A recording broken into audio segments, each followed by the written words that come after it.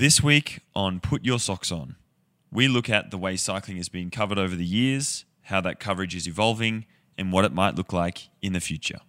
All that up next.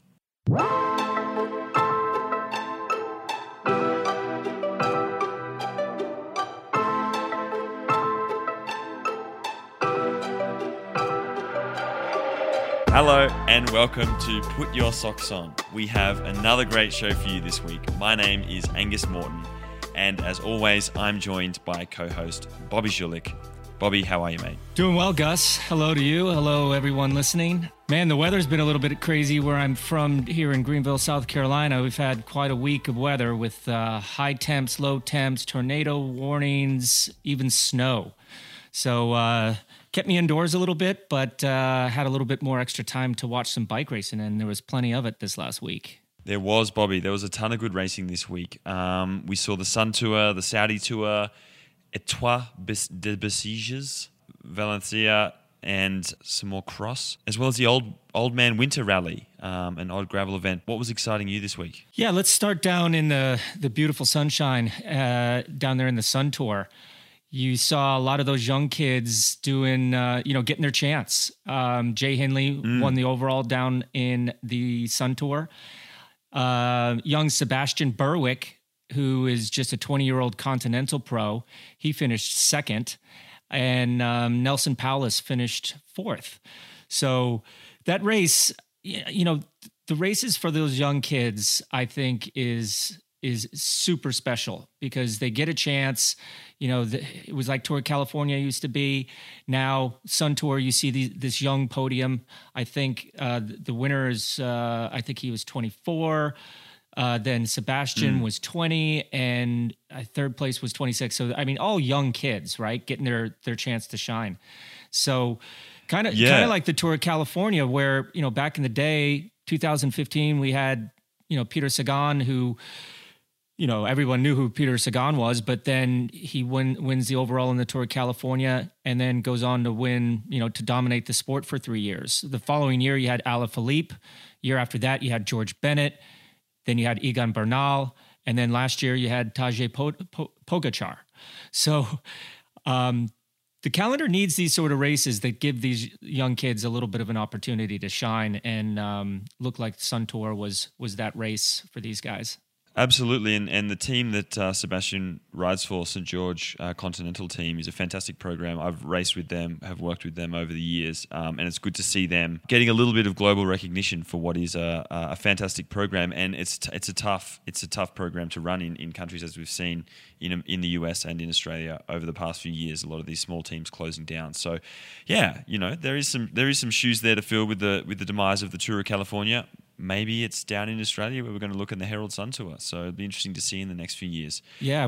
The Saudi Tour. Yeah, the Saudi Tour seemed to be a big sprinter's delight. You had Phil Bauhaus from Bahrain McLaren winning 2 stages in the overall. I think that's a great start for that team. Obviously, getting the old monkey off the back as far as race wins is a big thing for a new organization. A lot of changes on that team. It's interesting to see Cav in a support role for the first time. Yeah, that was quite special. I don't know even if he was a neo-pro, if he was ever doing lead-outs, but he's going to be an intricate part of the cohesion of that group. And to see him at this stage of his career, helping Phil Bauhaus win, hat goes off to him for sure. Also had Etoile de Bessieges, which is kind of like the opening race in France, in southern France. Benoit Cosnefroy won the overall there. I like this race because it had a short time trial in it. And that was 1-2 for EF Education First, with Bettiol getting the win there. So nice to see these guys on their time trial bikes, at least for me. I like that. And a good start there for Bettiol. I'll be interested to see what he can do this year off the back of a big year last year. Tadej Pogačar, our favorite rider, I think, and also prime candidate for the most butchered name of the year, won 2 stages at Valencia. That was a big win, a really stacked field there. Yeah, Valencia, I mean, it's always really tough competition. And Tadej just rolls in there, showing no fear whatsoever, and wins two big mountain stages and takes the overall at age 20. I saw a picture of him with champagne on the podium, and I was just thinking, this kid isn't even legal enough to drink champagne. So, man, I'm just super happy for him. It's so great to kind of see these guys, mature, and now he's a seasoned vet at age 20. And exactly. A shout out to our old friend Teo Gegenhardt. He finished third overall, did a really strong climb on that penultimate stage. So hopefully he's set for a scorcher of a season this year as well. Speaking of being happy for young guns and guys that are, coming off a big year last year, Wout van Aert. Yeah, Wout van Aert is back. So he won the cross race, the DVV Quatenquas. I can't even pronounce it. So as we know, Van der Poel is on holiday in Austria. If you follow him on Instagram, he looks like an Instagram model as well. And not to take anything away from Van Aert, but man, so good to see him back. He was just off the podium at the World Championships, and now he's on the top step. Must have been a hard road to get back to where he's at, and just super excited to see him healthy and looking forward to seeing him during the road season. Another event that's a little left of center that was on yesterday, on Sunday, in my town of residence, Boulder, Colorado, was the Old Man Winter Rally. If anyone who follows the weather, which I don't know if many people do, or anyone who lives in Colorado, but we had a couple of feet of snow on Friday and Saturday, and just an insane amount of snow, and then again on Sunday. And I woke up very early Sunday morning, saw the snow teeming down, and thought there's absolutely no chance you'll catch me out on my bike. And I went up straight into the mountains and had a wonderful day on the snow, on the skis. But I returned home to hear of the carnage that was the Old Man Winter Rally. Yeah, that's too bad that race got canceled. But man, I'm just impressed that anyone even showed up. I saw the pictures of that, and let's just say this old guy was inside riding Zwift instead of trying to brave any elements. It must have been super bad conditions if they had to cancel that race after just 15K, and I'm sure there's a lot of cold people confused on what to do. But weird weather all the way around. And Tour of Colombia is starting this week, yes. Which, after the Colombian champs last week, there's a lot of good bike riders down there, a lot of guys going very quickly at the moment. That's going to be cool. Yeah, I'm super excited to see this one. But let's face it, this race, this time of year in Colombia, mostly at extreme altitudes, I think it's going to be dominated by the Colombians. Well, then again, most races these days are dominated by Colombians, but I think exactly right. I think it's going to be a great race. Obviously, it was like when the Amgen Tour California was going on. All of us Americans, regardless if it was in May or February, we showed up there because you don't get a chance to race against the European pros on your home roads very often. So I think we're going to have a lot to talk about next week. That's for sure. Super excited because it starts tomorrow with a team time trial. And that's always one of my favorite events. And man, can you imagine starting your season off in extreme altitude with a team time trial as the first day? Whew. Oh, that sounds like the worst. As someone from sea level. That'll be a tough one. But yeah, we'll have a lot to talk about next week, I'm sure.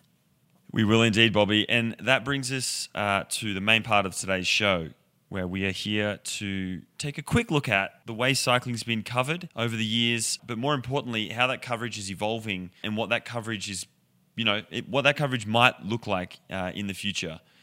I guess many of you are familiar with the origin of what was at the time the world's longest bike race, the Tour de France, certainly the biggest bike race in the world. And that the origin of that was marked by a rivalry between two sports newspapers, L'Auto and Le Vélo.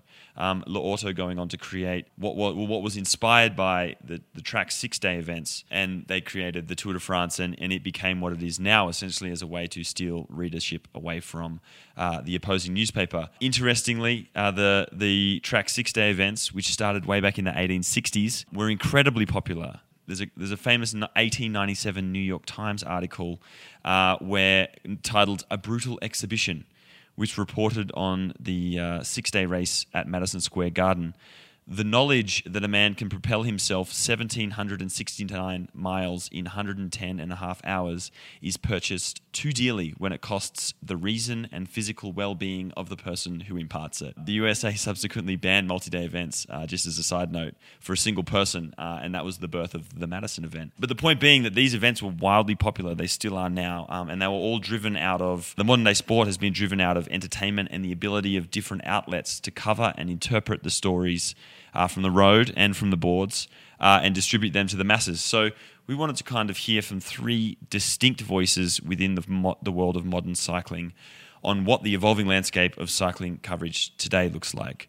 Bobby, what was cycling coverage for you growing up in the US? It was not great. Let's just go back in time. You know, when cycling coverage started, you actually had to be at the race or read it in a newspaper, listen to it on the radio.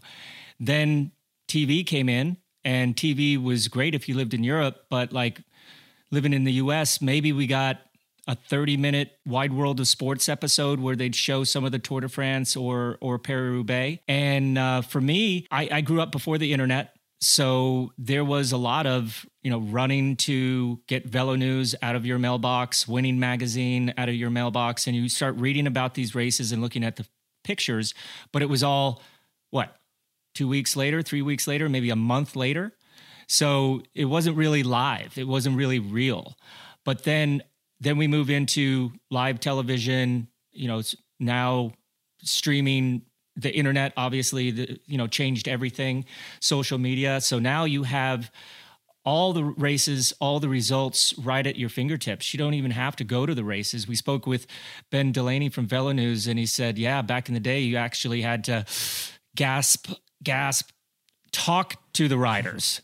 And that's what I remember is, growing up, and you'd walk outside of the car, because we didn't have buses back then, and there'd be a couple journalists there with their microphones in hand, and you actually had to speak to them. Now you can do it from the confines of the big bus or from your bedroom.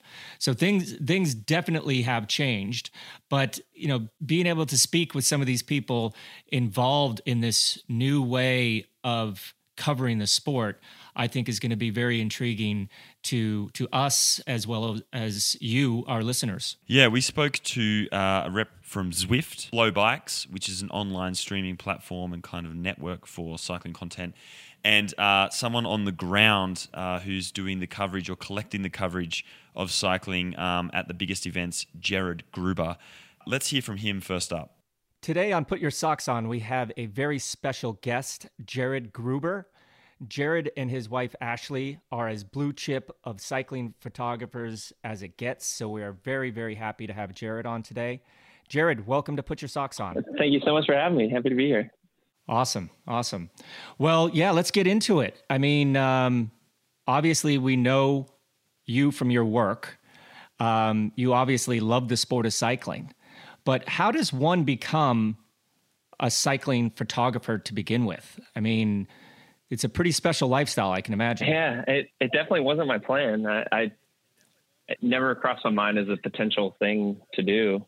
I knew once I started riding bikes, when I first started going to school at the University of Georgia, all I wanted to be was a professional bike racer. I eventually managed that feat in the smallest of ways, but even if it wasn't clear to me at that point, it was very clear that the ceiling was very close at hand for me. And so that was in 2008. And it was actually almost exactly 12 years ago today, February 12th, 2008. I was on a training ride. The day was supposed to be a super hard day, but I kind of aborted it. I was just feeling terrible. And two friends and I were riding through town on a road I never ride on. And this girl walked out in front of us. And my friends kind of talked to her more than I did. And I just kind of said hi. And we started riding past her. And then probably 10 seconds later, I just had a weird feeling, and I flipped it. Like I'd never done anything like that before. I definitely wasn't one of a predatory bike racer of that variety. And I turned around and I started talking to her, and I said, "What's your name?" And she's like, "My name's Ashley." And I'm Jared. And she was definitely trying to fend me off a bit, but then she said this magic word, she's like, I'm I'm about to go study for the year in Austria, which is where my family's from. And I was like, oh my God, my family's from Austria too. Where are you going? And like immediately, like we had this, it was kind of an icebreaker's word, you know? And then after that, I got her number a few minutes later. We had tea that night because neither of us drank coffee at that point. And a few months later, I was moving to Austria. I quit racing in the middle of the season and I moved. And it was during the year that she was studying there that I started taking pictures. It seemed like this natural thing. I was in this beautiful place. I was doing what I absolutely love to do more than anything else, just ride my bike. And I started taking pictures of everything, and I started posting it to Facebook, and I wrote some small articles for the small cycling website, Ped Cycling News, and people started noticing it. And then somebody noticed some stuff on Facebook and put me in contact with a guy who's still an editor of mine, Tim Chamber, then at Road Magazine, now at Peloton. And things just started like kind of picking up steam from there, which was just crazy. You know, it was like, I had no idea what I was doing. You know, I was just purely just taking pictures for fun. And then, yeah, just the snowball started rolling, you know, and not too long after that, we got married. And it was right as Peloton became a thing. And so we asked for, instead of gifts, we asked for money, and we took that money, got plane tickets, bought a 1,500 euro car, and went straight to Europe with it. And then we just started kind of chasing stories that fall of 2010. And along the way, we met some people that are still now like really close friends of ours. And one in particular, Soren Jensen at Castelli, gave us our first real job. And that was just another one of those things where like the snowball got a little bit bigger. We did a shoot for them that winter, and this is Andreas Clear, Lizzie Armistead, and Martin Mascant. And oh my God, it was the scariest thing in the whole world. We had no idea what we were doing. And it's like, it had just snowed and it was freezing. They had Clear in shorts and a jersey on the Koppenberg. It was amazing. And then, yeah, like that went really well, and they were really happy. So the next year we came back. Well, we had no place to stay, so we were staying on people's couches. And then we ended up working out something with Castelli, and they had a company apartment. We spent a whole bunch of time there the next year. And then each year, like little by little, like something else would open up. And then suddenly one day we were full-time photographers, and we were on the road 10 months a year, and this was our life. And nowhere along the way we were like, well, this is what we want to do. It just seemed like the way we would go until it didn't work out, and we would just go back home and find another job. That's a long story. I'm sorry. Wow. No, it's great. It's great. So you had no prior education or experience with photography. This was just a passion of yours, and then it was able to turn into a business, or did you actually have tons of those cameras? And no, I was, just always playing around with stuff. Nothing. I definitely I was always, photography definitely was of interest to me. I mean, I definitely had a camera, like a small, like pocket camera around me for a long time, but I never did anything with it really. But I studied in Europe for a year in 2003, 2004. And I took pictures then, but it was just like for family and friends.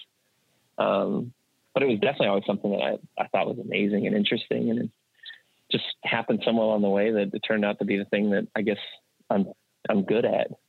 Just kind of a funny thing, like, especially if you've been in the world of bike racing and you're fully committed to it and you're like, I want to be a bike racer, and I'm beating my head against the wall, training so hard, doing everything I can. And no matter what, you're just not good enough, at a certain point, like, it's just not there. Like, sorry. And that was frustrating, but then I picked up a camera and I actually found something that I was good at, like somehow I drew my lucky straw and I had a chance to actually do something that for some reason, it works for me, like it just ticks all my boxes. Like taking pictures of bike stuff is just, it's my thing. Well, we appreciate you for finding that talent. That's for sure, because I not only seen your pictures, but I've hung out with you, and your eye for catching on the bike photography is amazing. So let's start from the beginning. Like like, when did you go to your first race to actually take a picture of a professional bike race? Was that year, 2009? 2009, I did a little trip through that website, Pez Cycling News, with a tour company, Velo Classic. And I got to go to a few of the spring classics in Belgium. It was my first time I ever went to Flanders. And I mean, I was just there basically as a tourist. But I got to kind of see it for the first time. And I took pictures for the first time of a real bike race. And it just blew my mind. It was just everything I ever dreamt it would be, you know, I mean, just like pretty much every bike dork in the world. When you think of Belgium, you know, this is the coolest thing. And then to be there and not have to be groveling and just kind of enjoy it. It was amazing. But I didn't really start shooting, I guess, until I guess it was like 2011. There were just little dabbles here or there. And then 2011, we actually started shooting some classics, and looking back at it now, failing spectacularly. I think might've been 2012. We shot Roubaix, and I think we saw the race twice. It was a colossal mess. Whereas now, when Ashley and I are separated and we do our own thing, I think we see the race between us close to 24 times. For me, it's a lot of experience. It was being taught what the possibilities are by an amazing race chaser from Belgium who kind of took us under his wing, and we still do a lot of stuff with. His name's Yuri. Basically showing me what was possible. Like, to me, back in the day, I would think if I saw a race 6 times, that was amazing. But then we saw Ghent Wevelgem the first time with Yuri, and he saw the race like 24 times. And you're like, what? This wasn't even I couldn't even wrap my head around it, you know? And so, like, to see how much room there was for growth and to see what the possibilities were and to see, oh, I could do that. It sparked me, you know, and I'm a huge map dork as it is. And so it really triggered something in me. And so then I started working on my Roubaix project year after year. And then we started shooting the races on motos. And so then now, like, the chase that we've been doing the last few years ends up with me at some point on like single track trails, going straight across fields, obviously dirt roads, lanes, everything like that. But I mean, anything possible. Like, we are on that as long as since it's been dry, really, we can go anywhere we want. And it's just nuts. It's just complete free for all. I mean, I don't think it's unsafe in any way, but it's a wild day. Oh yeah. There's no rules on that day. Speed limits are being broken every which way but loose. And I never got to race those races, but I did go up there in a support way a couple times. And, you know, the people that do those races, what did you call them? A race chaser? We just call it like, is that the term that you use for your? Like for year, I always think of it as chasing the race. Like, it always feels like you're chasing it, you know? I mean, you leave the race course and you're trying to get back to it. And it's this art form in its own way, and it's hard and it's scary. It takes a delicate balance between aggression, politeness, boldness.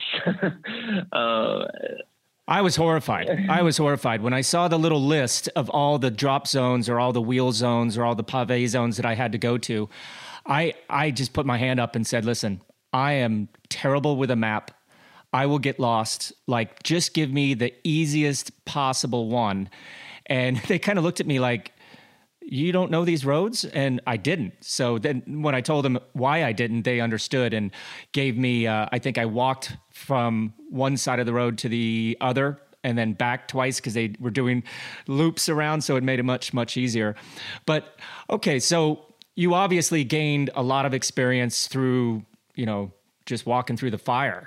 How about now? Like, what's changed between back then and now? Is it just a confidence thing, or do you just have this dialed? That's the thing. I mean, I guess there's always this feeling that at some point you're going to feel confident and secure. And I feel like every time I go to a race, I'm almost panicking, you know, I mean, because the morning of that race, you wake up and you don't have a single picture, you know, it's all at zero. And I have this horrible fear that you're just not going to get anything that day, that your chase isn't going to go right, that something's just not going to work and you're not going to get it, you know? And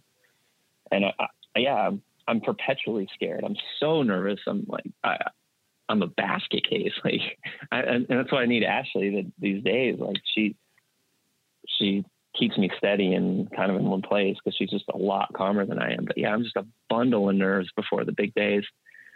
But there are certain things that are amazing now because like every year, the press center is in the exact same spot. And every year, like you park it in the same spot. And Ashley is amazing at this. Like if it were up to me, I would forget every single year where everything was, but Ashley knows. It's like, oh, we're doing Dwarfs of Flanders today. Oh yeah. We go over here and this is where we're going to park. And then we're going to pick up a couple of pastries here and you can take that with you on the moto and it'll be great. And I'm like, okay, yeah, let's do that. That sounds great.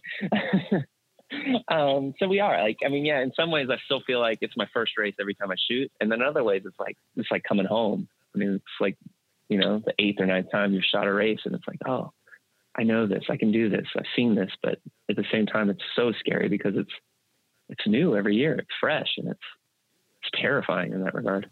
And are you driving yourself to these different points, or do you have a motorcycle guy that you rely on to get you from point A to point B? So for the classics, we'll do like the 1-day races in the spring. So the first race we're going to go back to will be the Omloop Het Nieuwsblad. And there I will be on a moto in the race with a good friend and my driver. His name's Michael Assur. I met him through riding bikes out of Ghent. He's from Ghent. He's a passionate bike rider. And we met doing the group ride, the Skelde Peloton. And I met all those people through Strava a long time ago. And at that point, he was just kind of like a hobbyist moto driver, you know? And another friend had said, hey, Michael, you know, he does motos. You should talk to him. And then we got him the first time we shot Flanders and then we were out of the race. And then slowly we've been working up and like I've been gaining experience. He's been gaining experience. And then last year was the first year that we were actually really in races and we were in all the Flanders classics except for the Flanders. So in a way, like we've kind of grown up together and I love that. Like he's such a calming influence. He's a friend. It's something I look forward to. It's just a really steadying thing for me. So for the Omloop, we'll go there, we'll drive in together. I'll get on the moto and then Ashley will more than likely meet up with Yuri and then she'll go in his car. She'll see the race a million times with Yuri in his places. And then I'll be in race with Michael. But then even there, I still shoot kind of funny with how I shoot. Like I don't really shoot that much on the bike. I think those shots are kind of boring and don't necessarily always give me what I want. So we still kind of chase the race like we're not in the race. It's like now instead of having to be 5 minutes in front of the race before you can get back on, because you know there's like the lead flag car or whatever, you have to be in front of that if you're not an in-race moto. But once you're an in-race moto and you come back onto the course, you can be 2 seconds in front of the race and you just like pop on and boom, you're gone.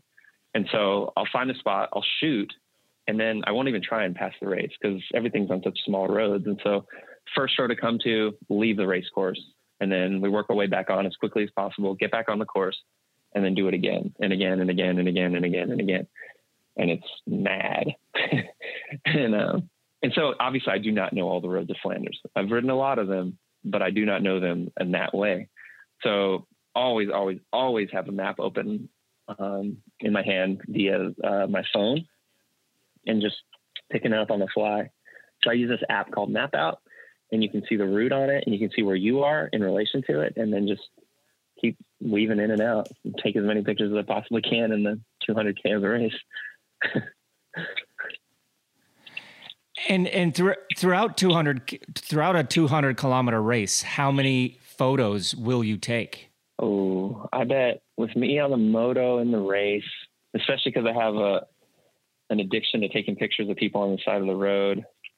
Between the two of us, I bet we'll take 4,000 pictures, about maybe 5. Take a lot. I mean, wow. There's no reason not to take them. That's the thing. It's like, yeah, I'm not going to edit, but in the end, probably 100-ish. But just put as many things in the black box as possible, you know, and just, I mean, obviously I'm trying to make pictures the whole way along and the whole way throughout, you know, but I'm definitely of the thinking that we should put pictures in there. And I just love the idea of filling up my little black box. I don't know. Jared, I want to ask, you know, you've been a cycling photographer for nearly 12 years now, or, you know, professional, I guess, for 10 years now. How has covering a race? How has shooting photos? How has delivering photos and the demand for photos and stuff changed in that time? I'm interested to see like the progression, and I guess we've seen the rise of things like Instagram and that sort of stuff over that period. So you've been privy to a big change, I feel, in the way that we access and consume photos and content around the sport. Yeah, I mean, for us, there's pretty much nothing more important in terms of getting our work out to the world than Instagram. I mean, it basically serves as our portfolio now, and it's how we communicate with the world. It's how we find clients. It's how people know what we're up to. So that definitely, but that was early. Like I think I jumped on Instagram pretty early. I think it might have been 2011, 2012. And that was a big kind of sea change for us.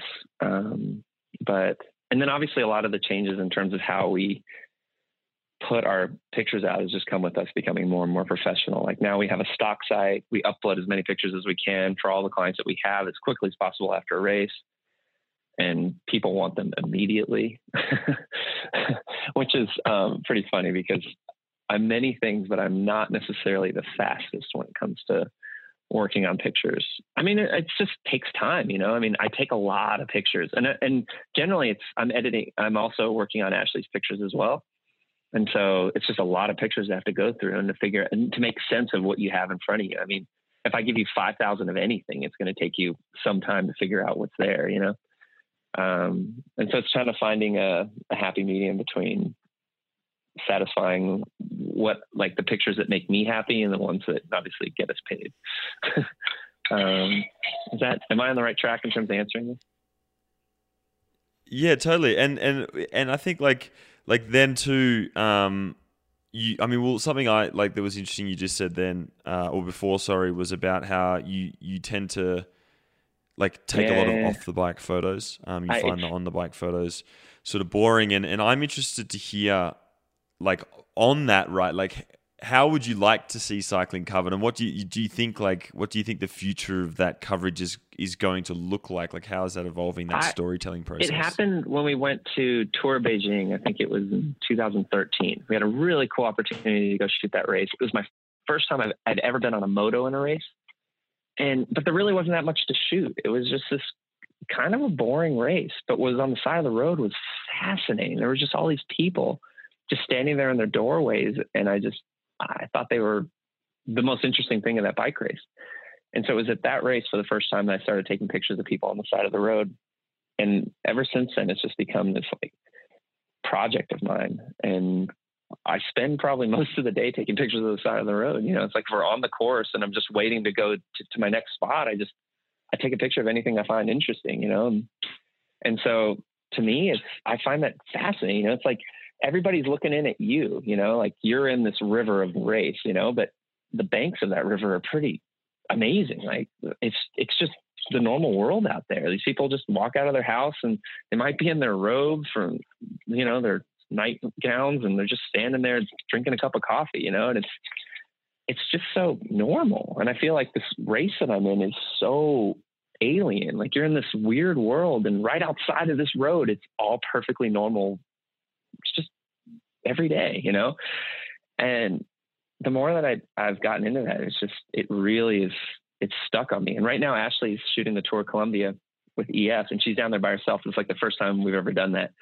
And the pictures she's been sending every day of the people on the side of the road there are amazing. And it's just, I get so pumped to see what she's seeing. And I don't know, I love that. But in terms of how that actually affects like how we move forward and things like that, I don't think anything like that will ever really like truly catch on. I mean, people still want to see bike races, but I don't know. I feel like there's hope for communicating that bike races are this kind of weird thing, you know? I mean, it's this gigantic sporting event happening on more or less open roads throughout an entire area. You know, it's very connected to the land. It's very connected to the people, rather than like going to a stadium to see a game or a coliseum. You know what I mean? But in terms of how things move going forward, I don't know. I mean, I know for us, all I can ever hope for is more access to races via being in race, which takes time and sometimes a whole bunch of luck. Just because being in race makes our life easier. I don't think I'll ever be a classic moto photographer, but man, it's nice to be able to just go where you need to go and not have to convince somebody who has no idea that you're allowed to be on the race course, that you can go on the race course. There's a race coming. Like, yes, I know. That's why I'm here. And I have 2 cameras on my back and I'm on a motorcycle. I wouldn't be here otherwise. That's what the sticker's for. And that's what this vest is for. And it's just amazing, like, how much of your life you can spend doing that, you know? And I don't know. That's frustrating, really frustrating, especially at the Tour de France, but I can moan about that all day long. You know, like, I've watched you guys as photographers for, I guess, unrealizingly, but since, you know, the very beginning of your careers, I guess. And you do have a very unique visual storytelling capability, both of you. And so I was just intrigued to see, like, how you would, you know, if you were to be able to share the story of cycling, or how you would like to see that being shared in the future. I was just intrigued to hear your thoughts, given you'd sort of seen so much of a change. I mean, that's an interesting way to put that. Like, how would I like to see it go in the future? And maybe you already said that, but it just hit me. For us personally, I am more and more and more captivated by the inner workings of teams and just the story around it. I feel like, in a way, doing, like, I guess the thing that got us noticed early on, we're taking these big, beautiful, like, kind of panoramas, these really pretty scenics. And I mean, obviously I love those, but at a certain point, they really they just feel empty, you know, and you don't feel like, well, that's cool. It's some people in a landscape. That's nice. Pretty clouds. But then as we've gotten closer and closer to a team like, say, EF, you start to realize how much more access you have and how you can capture pictures that are special, you know. And Ashley's taking these pictures right now in Colombia that I really do think are possible because we've been with that team for so long, and it's just not a big deal. Like, she can move around as she pleases.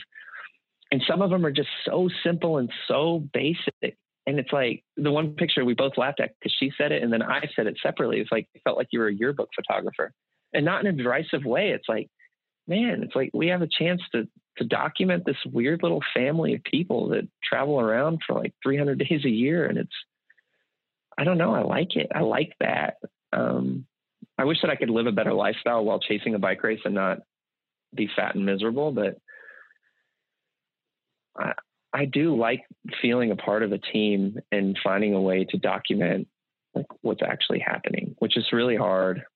And it involves people being okay with you being there, but it's really cool. Like, I mean, last year I remember at GB Duro, the first day we ended up on the race, we were in Lachlan's hotel room, like, as he was waking up. And it was like, this is so cool. Like, this is so different. Like, I don't ever get to do this. And he doesn't care, and he's chill, and that's fine, you know?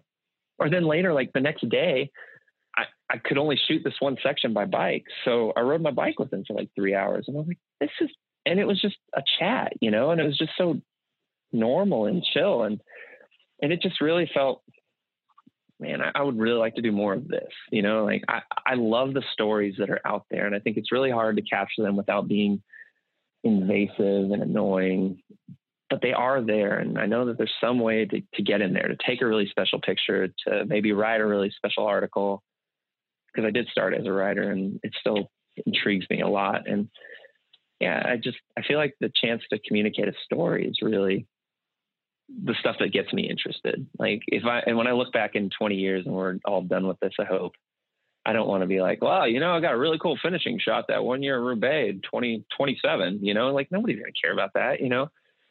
But when you can actually break through and take something that's special and interesting, is, I don't know, like, I feel like more and more you're trying to find that picture that lasts.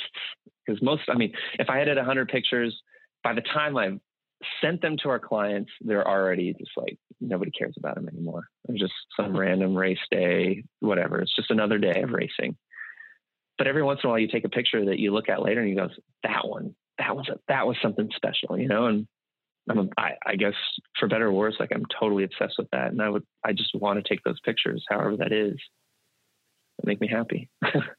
And that's what it's all about, right? I mean, we're trying to tell a story. Everyone's trying to tell a story, and it just kind of gets lost sometimes. But, telling that story, creating those heroes, documenting their success, their struggles, that's what I really think is going to allow cycling to get a bigger, broader audience.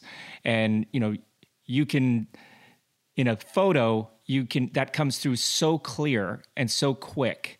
And I just think that, all the teams, I think they are kind of catching on to it, but, also the race organizers, the governing bodies, they need to focus a little bit more on the little nuances of our sport and what makes it tick, instead of just looking at the result sheet at the end and saying, this guy won or that woman won. Absolutely. So thank you so much for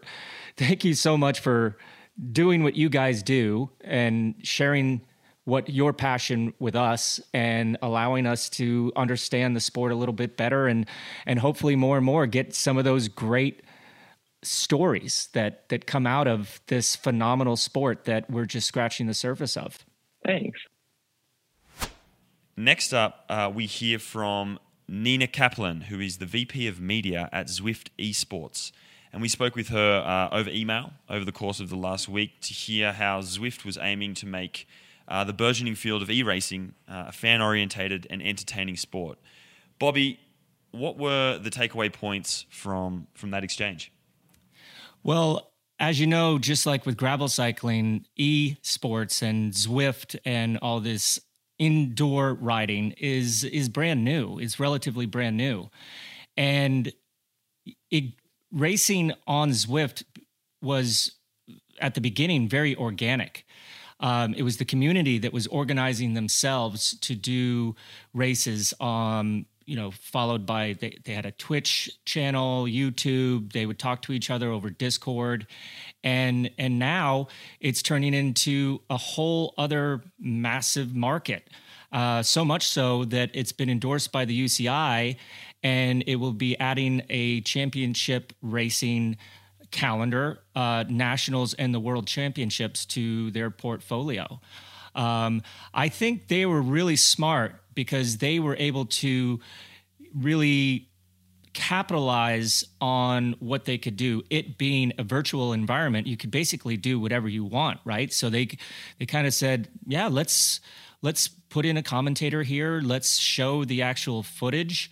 And I'm sure it was quite janky at the start, and they're tweaking it every single time they do these events. And soon you're going to see, who knows, we may see Bob Roll and Christian Vande Velde and Phil Liggett announcing on Zwift one day. This racing is for real. There's no doubt about it. The one thing that she definitely, her point in her emails that I really appreciated was that they're trying to tell a story. They're trying to create video feeds, race type situations, maybe even, live audio talking back and forth. And this is going to create a lot of interest because anyone can do this. It's not just the professionals. And that's kind of the allure of this e-racing craze now, is that you can race against pros on the same courses and, try to get better and better. Zwift was designed to be a complementary to the existing sport of cycling. There's no way that it's going to be only e-racing, but it definitely complements that, and focusing on that entertainment and competition on demand. So, for instance, this last weekend was very bad weather here, and I wanted to kind of test some of these things out. And they have what's called the Tour de Zwift going on right now. And I think this is makeup week. So if you miss some of the stages, you can go back and do it. And man, they are not easy. So you got to remember, it's not the real world. It is a game. So there are tricks to learning how to be a little bit more successful. It's not just the watts that matter. You need to know how to draft. You need to use your power-ups at the right time. And it was a lot of fun. I mean, I was on it for 2 hours yesterday, and it felt like I was on there for 30 minutes. But it's not about the raw power. That's I think where a lot of people kind of get confused with Zwift, is that it is a game. It is an esport. And that's what I found really interesting, I think, about, at least for me, what I found interesting about the way that they're capturing all that, they're creating an entertaining platform is that, and I didn't really consider this, but that idea that, you as the user participate in the same event as, or in, this across the same course, and it's in this virtual world, almost like a video game, as these professional athletes. And so I've always envisioned, like, when you watch cycling, the entertainment value of watching cycling is sitting down and what plays out on the screen is great. And then the experience, that doesn't really translate. Like, it might motivate you to get out on the road and enjoy cycling out in the outdoors, but it's not the entertainment value. Like, the link between those two things is purely motivational. But here, there's entertainment in participating on the same course and kind of in the same world as these professional races, which I guess was a perspective and an area of entertainment, I guess, that I hadn't really thought about before. So I mean, it's actually, like, at first I was like, there's absolutely no way I would probably enjoy watching or being sort of involved with Zwift, but I feel myself coming around the more and more I sort of learn about the ecosystem that is Zwift cycling. Zwift bridges the gap between the traditional esports and traditional sport. I always looked at esports as being, that's not a sport because you're sitting there holding a controller. But Zwift is actually the first physical esport where the power of the competitor powers the performance of the game. And that's super interesting. I think that's a huge point that needs to be emphasized as well, is that, like, it's human powered. It's the first example of being able to participate in a virtual sport physically. Yeah, and in this situation, they're thinking ahead. Obviously, a lot of people that don't know how it works are complaining that people are cheating by not putting in their appropriate weight, their height, their offsets wrong, whatever. But they're having these unique spectacles now live and in a venue, so where all this is controlled. And this is like every other sport. They have a stadium, they have a venue, they have a gate, they have concessions.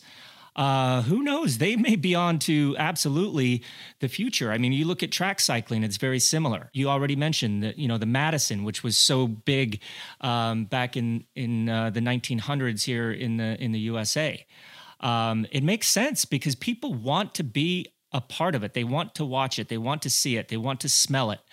And yeah, I guarantee you, when you get 100 people in an arena sweating to one of the courses on Zwift, you are definitely going to smell it.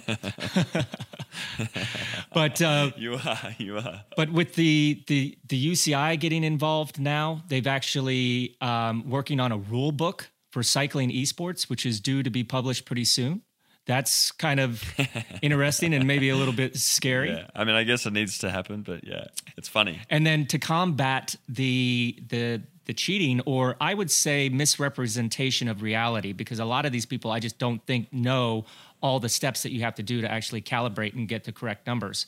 They have a platform called ZADA, Zwift Accuracy and Data Analysis, where Zwift data is compared to outdoor riding data with a power meter to ensure that performances can be replicated.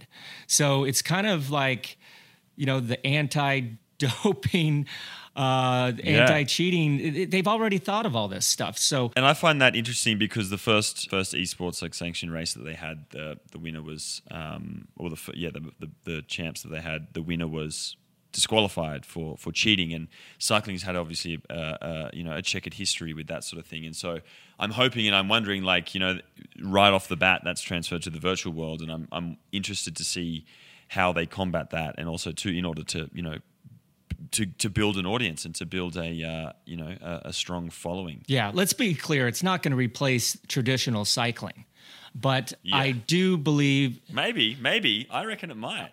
I reckon it might. I reckon she was being, if I'm honest, I think she was being PC when she said that we weren't trying to replace cycling, because that would freak everybody out. But I wouldn't, it wouldn't surprise me if that's what happens. Well, again, like it or leave it, it's here to stay. It's growing every day. Yeah. Try it. Don't poo-poo it until you actually gave it a shot. and get out of it what you want to get out of it, not necessarily worrying about what the other people are doing. But for sure, being on that for 2 hours yesterday when it was bad weather, it definitely got the job done as far as me being able to at least get some physical activity in. So wish them a bunch of luck. Obviously, it's a new and exciting part of the sport that's here to stay. And finally, we sat down with Ian Dilley from Flowbikes, which is an online streaming service that provides provides coverage to many of the world's top UCI road races, men's, females, a bunch of other cross, some mountain bike stuff, as well as some original content and commentary. And we sat with him to hear what he feels is the future of video coverage for the sport of cycling. G'day, Ian Dilley. Welcome to the show. For our listeners, Ian Dilley is a producer or the producer at Flowbikes, which is an online broadcaster for a bunch of cycling content. But Ian, you're probably better equipped to describe exactly what Flowbikes is and exactly what you do there. Yeah, so I am the producer at Flowbikes, but I guess my title is senior producer, but everyone here wears a lot of different hats. And it's I would describe it as a platform for live stream and on-demand bike race coverage. And then myself and my team also produce content around the racing, leveraging our race footage and access to races and racers and just other fun stuff.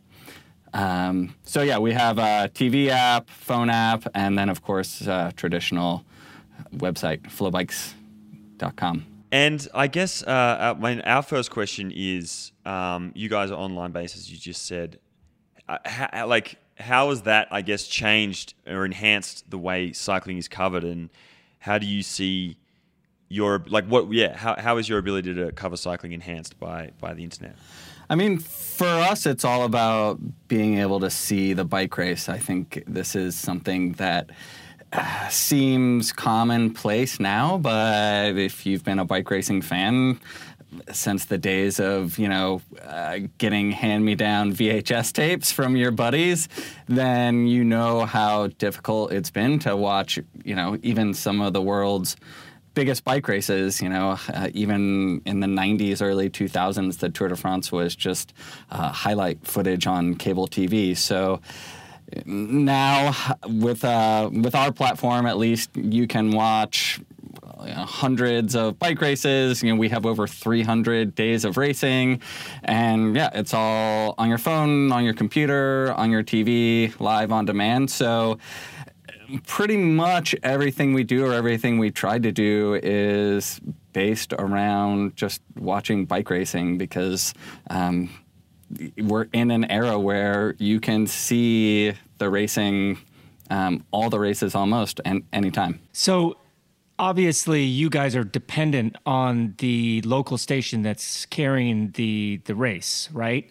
So what are your challenges there? What limits you or allows you to do this in a situation where you're dependent on somebody else to get the feed? So for us, when we purchase rights to an event, the way the rights are delivered are most of the time actually produced by the race itself. So for an event like the Giro d'Italia, which is live and on demand on Flowbikes, that entire production is produced within the Giro d'Italia organization. It's produced by essentially their state broadcaster, RAI, but that all happens within the context of the Giro, and the feed is delivered in a roundabout way through some intermediaries to us from the Giro d'Italia. So in terms of getting the actual footage, the challenges there are generally the dealing with intermediaries. The rights are bought and sold and traded, and so our rights come to us in sort of a roundabout way. But we also do our own. Flow Sports has its own live production department and does its own live production. So, in that case, we have direct control over what we produce. But that being said, yeah, I think more to your point, Bobby, delivering race footage live from the top of a mountain in the Alps, or even from, a cyclocross course in Boulder. There are inherent challenges in that, and we feel like technology is at our fingertips. Kind of as we just experienced setting up this call, there are always technical difficulties and challenges, and we're always putting out fires and trying to deliver the best product possible. There's a lot of times that we're running around. I mean, at the Giro last year, literally having somebody, pleading not to turn off the satellite access so we can redeliver the last 5K of the stage, which got cut off, or whatever else. So there's always technical abilities. And then, I think from our side too, as a coverage team in covering the race, we face a lot of the same challenges as cycling media in general faces in terms of just athlete access to the actual athletes and the teams. A lot of these teams are producing their own content. They have their own film crews. And so, they're already producing their own content. So, and they're telling the story that they want people to hear, to consume. And, we want to tell our story, which we feel is more authentic, but that's not just for cycling media, that's for media in general. There's always a rift there, I think, between the story that people want to be out there and the story that people actually want to consume.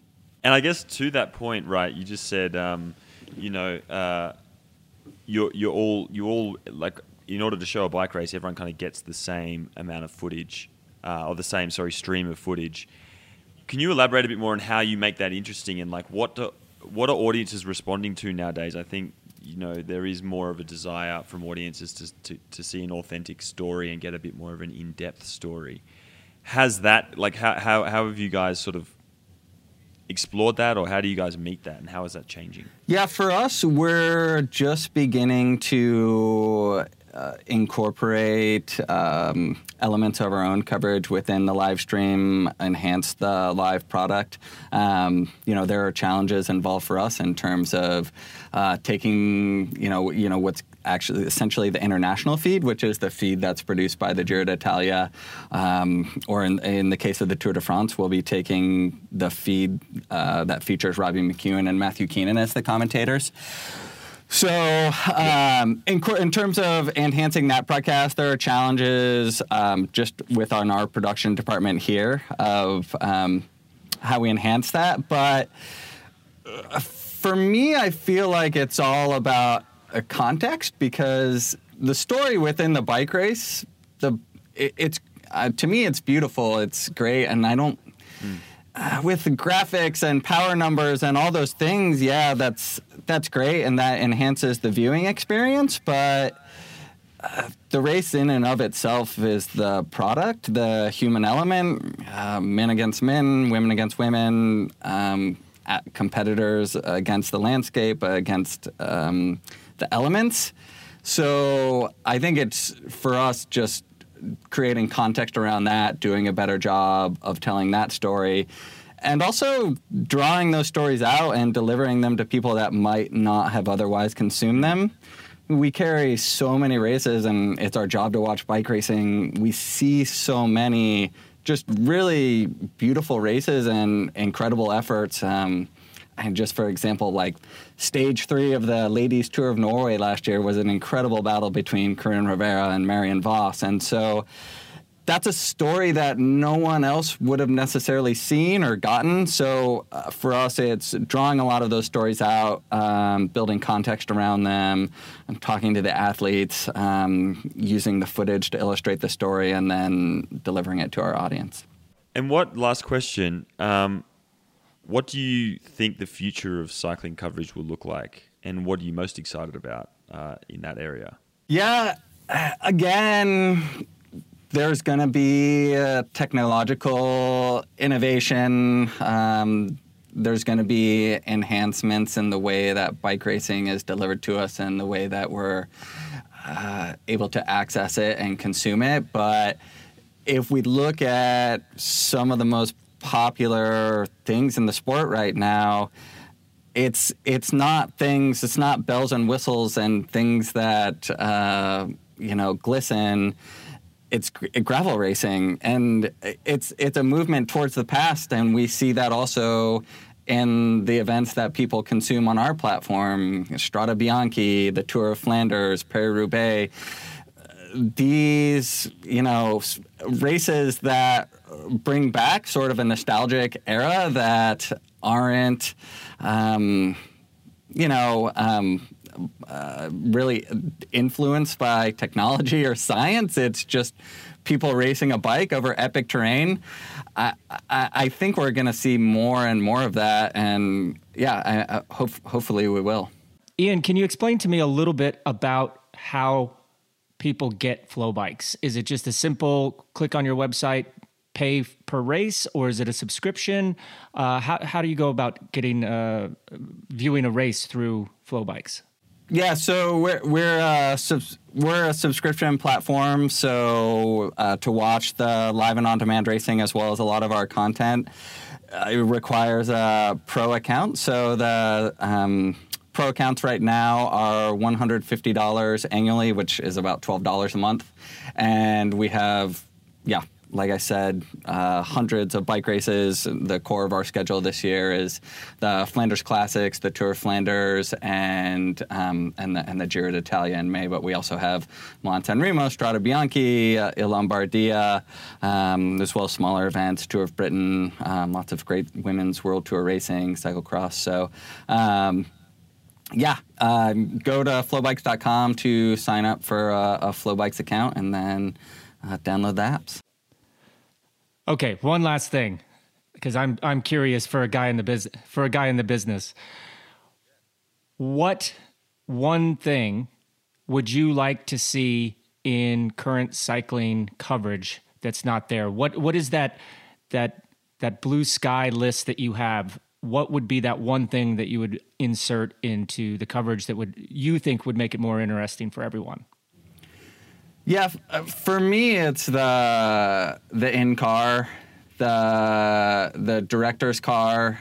This is something that exists in every other vehicle racing sport.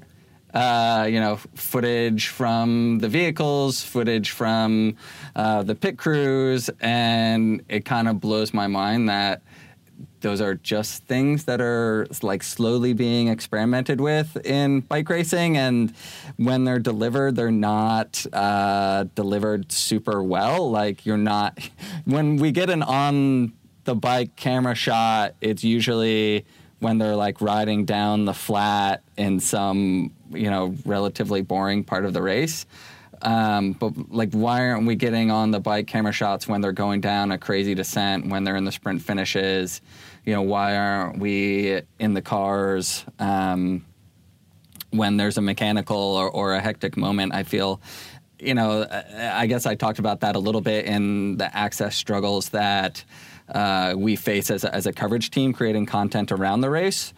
But access within the races as well is a big struggle, and I think I feel like the teams and the racers are so tightly wound about what footage they want out there, or who owns it, or who controls it, and at the end of the day, it's to the detriment of the fans and the detriment of the sport, really. Ian, thank you so much for your time. That was fantastic. Really interesting there. To our audience, you should check out Flow Bikes if you want to get a little bit more of a in-depth insight into cycling. Take care, mate. Thank you very much. Yeah, thank you, guys. And so there we go. 3 different perspectives, Bobby, on what they think the future of the sport is. I really liked Gruber's sentiments about maintaining, getting inside the world of the athlete and the world of these teams, and really kind of deconstructing that and getting a closer insight, which he's been getting excited about, and I feel is something that is represented in other sports but isn't represented enough in cycling. What about you? What do you want to see, or how do you want to see cycling covered in the future? It doesn't matter if it's on the gravel, the road, in the mud, inside. Let's just get more people on bikes. Let's get families doing fun things on bikes together. And that's where all these opportunities rise. As far as, the road cycling, we talked the last episode about the environmental impact. One of my questions is, are we going to see, instead of having these helicopters beaming to an airplane, beaming somewhere else, what about using drones? I know this has been used in some sports, and there's a lot of little kinks you need to work out.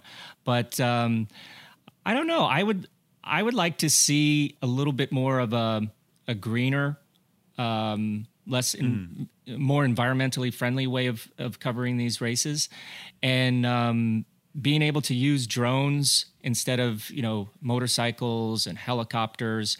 I don't know. Is that something that we're going to see in the future?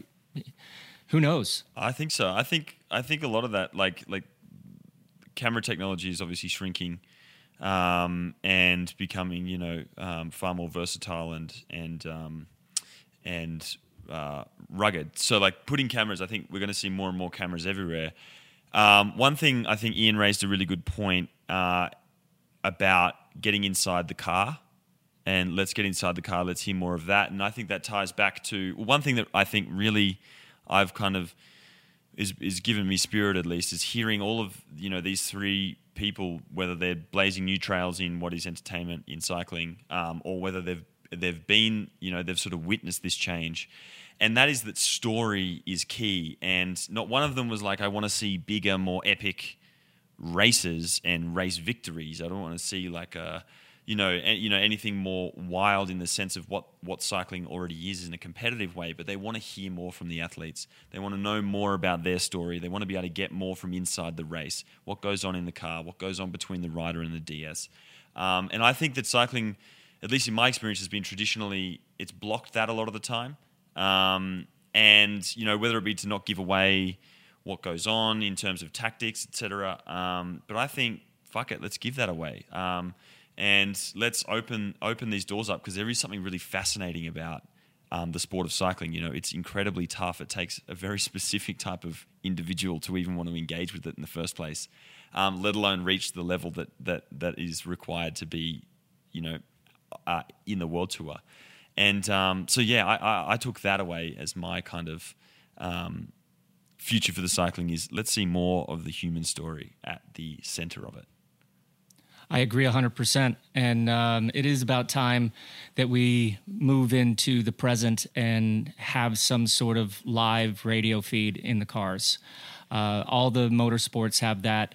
I just watched the premiere of the XFL, another American Football League here. They had their first games over the weekend, and it was super cool hearing the play come from the coach's headset into the quarterback's earpiece, before it even happened. And that even if you don't understand football and all those codes and signs that they use and lingo, it was just kind of neat to say, oh, I know what's going to happen before it actually happens. And I don't know, maybe we're holding on to some secrets. I know that it's been discussed of opening these channels in the cars, and let's get on with it. Let's make this possibility. And with that, Bobby, that brings us to the end of another episode of Put Your Socks On. Thank you to everyone who tuned in, who has been tuning in. We love you guys. Get at us on Twitter at PhysoPod. That's PYSOPOD. And shoot us episode suggestions, questions, just anything you want to know. Reach out to us there. You can download this on iTunes. It's under Physo, under PYSO. Subscribe there. You can also get this over on velonews.com. I am at That Is Gus on Instagram. Bobby is at Bobby Julik on Instagram. Reach out to us there as well if you want. Next week, we've got an episode on gravel racing and gravel riding and all things gravel, which will be really exciting to touch on because it's a huge subject. We've alluded to it. We've wanted to do an episode on it for ages, and we're finally going to do one. So, again, thank you very much for listening on, and until next week, see you later. Thanks, everyone. And as always, don't forget to put your socks on.